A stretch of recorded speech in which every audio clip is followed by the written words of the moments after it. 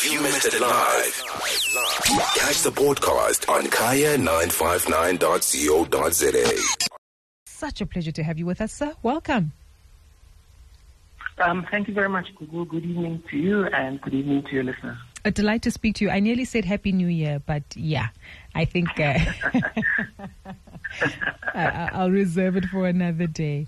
On that note, Kagiso, I guess when we take a look at the Vodacom theme, Please Call Me to Battle with Mr. Makate, many of us as South Africans might perhaps sit back and think, what does this mean within the context of inventions in the workplace? And maybe let's set that context there. Is there a code or a policy that does provide some kind of guidelines as to how inventions or solutions that will prove to be of commercial value for the employer and how they need to be managed essentially? Well, Google, I think off the bat, one would need to consider from an employer's perspective what the protections of the company or the employer is. And this is typically through, I think with all of us have seen the standard catch-all clause in an employment contract that states that all forms of intellectual property are assigned to the employer.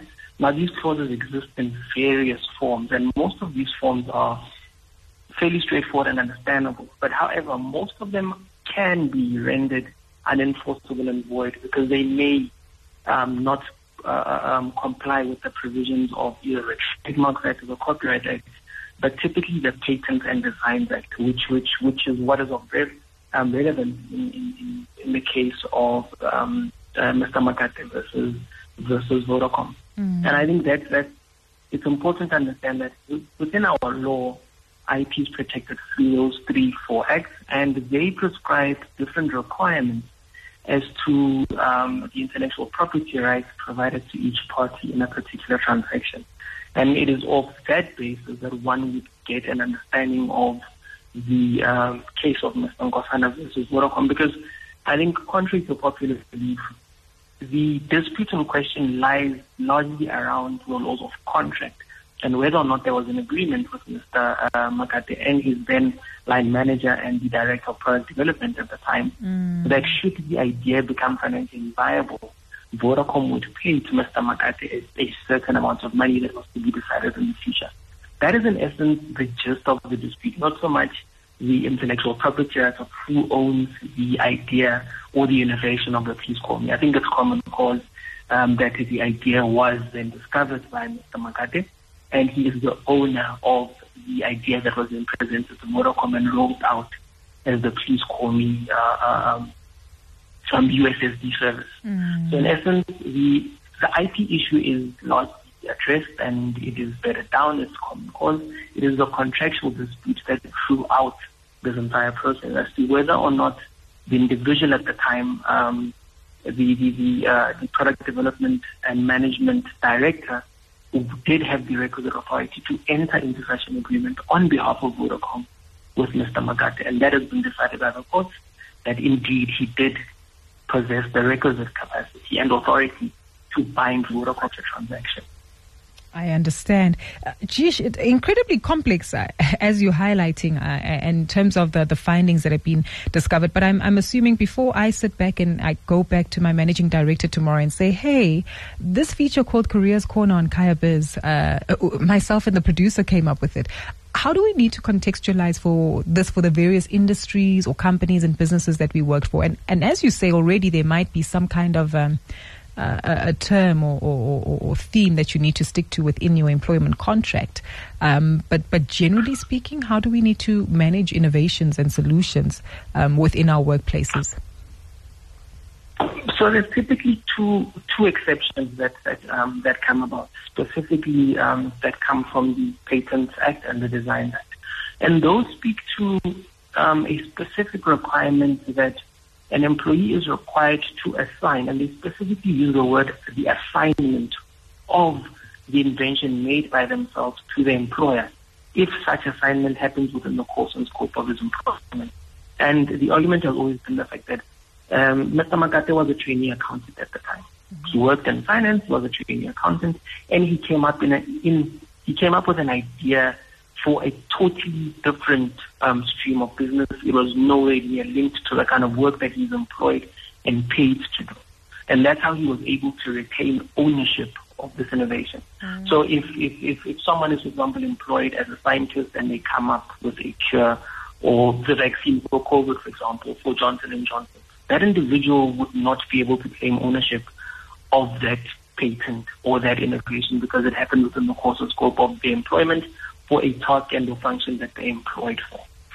So the second restriction would be the fact that, as per our law, an employee's rights are restricted to a particular invention if it happens less than a year after the termination of contract of employment. So if you have invented something and there's an inflection of a period of 12 months, the employer can therefore not come and claim that that invention or that innovation was within the course of scope of employment.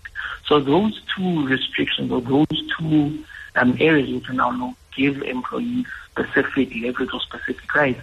But it's important that we have the discussions within the workplace and ensure that everybody understands their role as well as their rights and responsibilities, especially with regards to innovation in the workplace. 100%. Very, very important that we do remember this. And as you say, it's also particular to the organizations that we happen to work for. But I'm also able to understand if this kind of theme might pose a risk in limiting employers from encouraging innovative solutions being developed within the organizations, and how that might be effectively managed. Because we're well aware that sometimes fresh ideas really do need to come from the team. But I guess, have we seen that employers are finding better ways of managing the ownership and the rights and compensation without hindering the level of innovation that comes through from the employees? And what you're raising is very important because innovation in the workplace more often than not comes from the employees within that particular organization. And it's for the employer to put in place measures that would allow for the incentivization, if I can put it that way, as well as the recognition of innovative ideas that do come from employees. I do know that FNB has on occasion ran something that they call the FNB Innovators Internal Campaign, which was an internal competition where they put up a certain amount of prize money, in this instance it was R1 million, for the employees to come up with an innovative idea that will better the company. And this was from bank teller to executive. Anybody could participate, anybody could come up with an idea, and the bank would then put in place parameters to ensure eligibility for this R1 million prize that would have been given to an employee. So there are ways in which employers can foster innovation within the workplace by not only adopting a hard and fast rule that, listen, anything that you come up with within the course and scope of employment belongs to us, because that doesn't stifle innovation in the workplace. So you are able to then incentivize and ensure also that employees in the workplace are able to then come up with ideas that can assist the business or even generate other streams of revenue, like we saw with Mr. Makate and Protocol. 100%. There's a wonderful tweet that we also have from one of our contributors on the show here, Boniwe Dunstan, who's sharing an example of how job seekers tend to share their intellectual property without knowing through the recruitment process when employers ask them to solve a case study. And most times these case studies are to solve the current challenges that the company is facing, either internally or in the market. And I think this leads us to a whole nother conversation, right? Because through the recruitment process, you're not contractually bound to the organization, right? Number one, to come up with a solution or even receive some sense of compensation. So how would that need to be managed, especially in the early stages of recruitment for a business? I think with the recruitment aspect, and especially with the case studies that most recruiters tend to use when recruiting for particular positions, it is the advantage that process is largely documented, and where as an employee or as a prospective employee, because you do possess, from a labor relations act perspective, you do possess similar rights to that of an employee within a particular workplace in relation to that recruitment process. You could receive protection in the event that you are of the opinion that something that you have presented to the company through a recruitment process is now being implemented by the company and is, for example, generating revenue for us.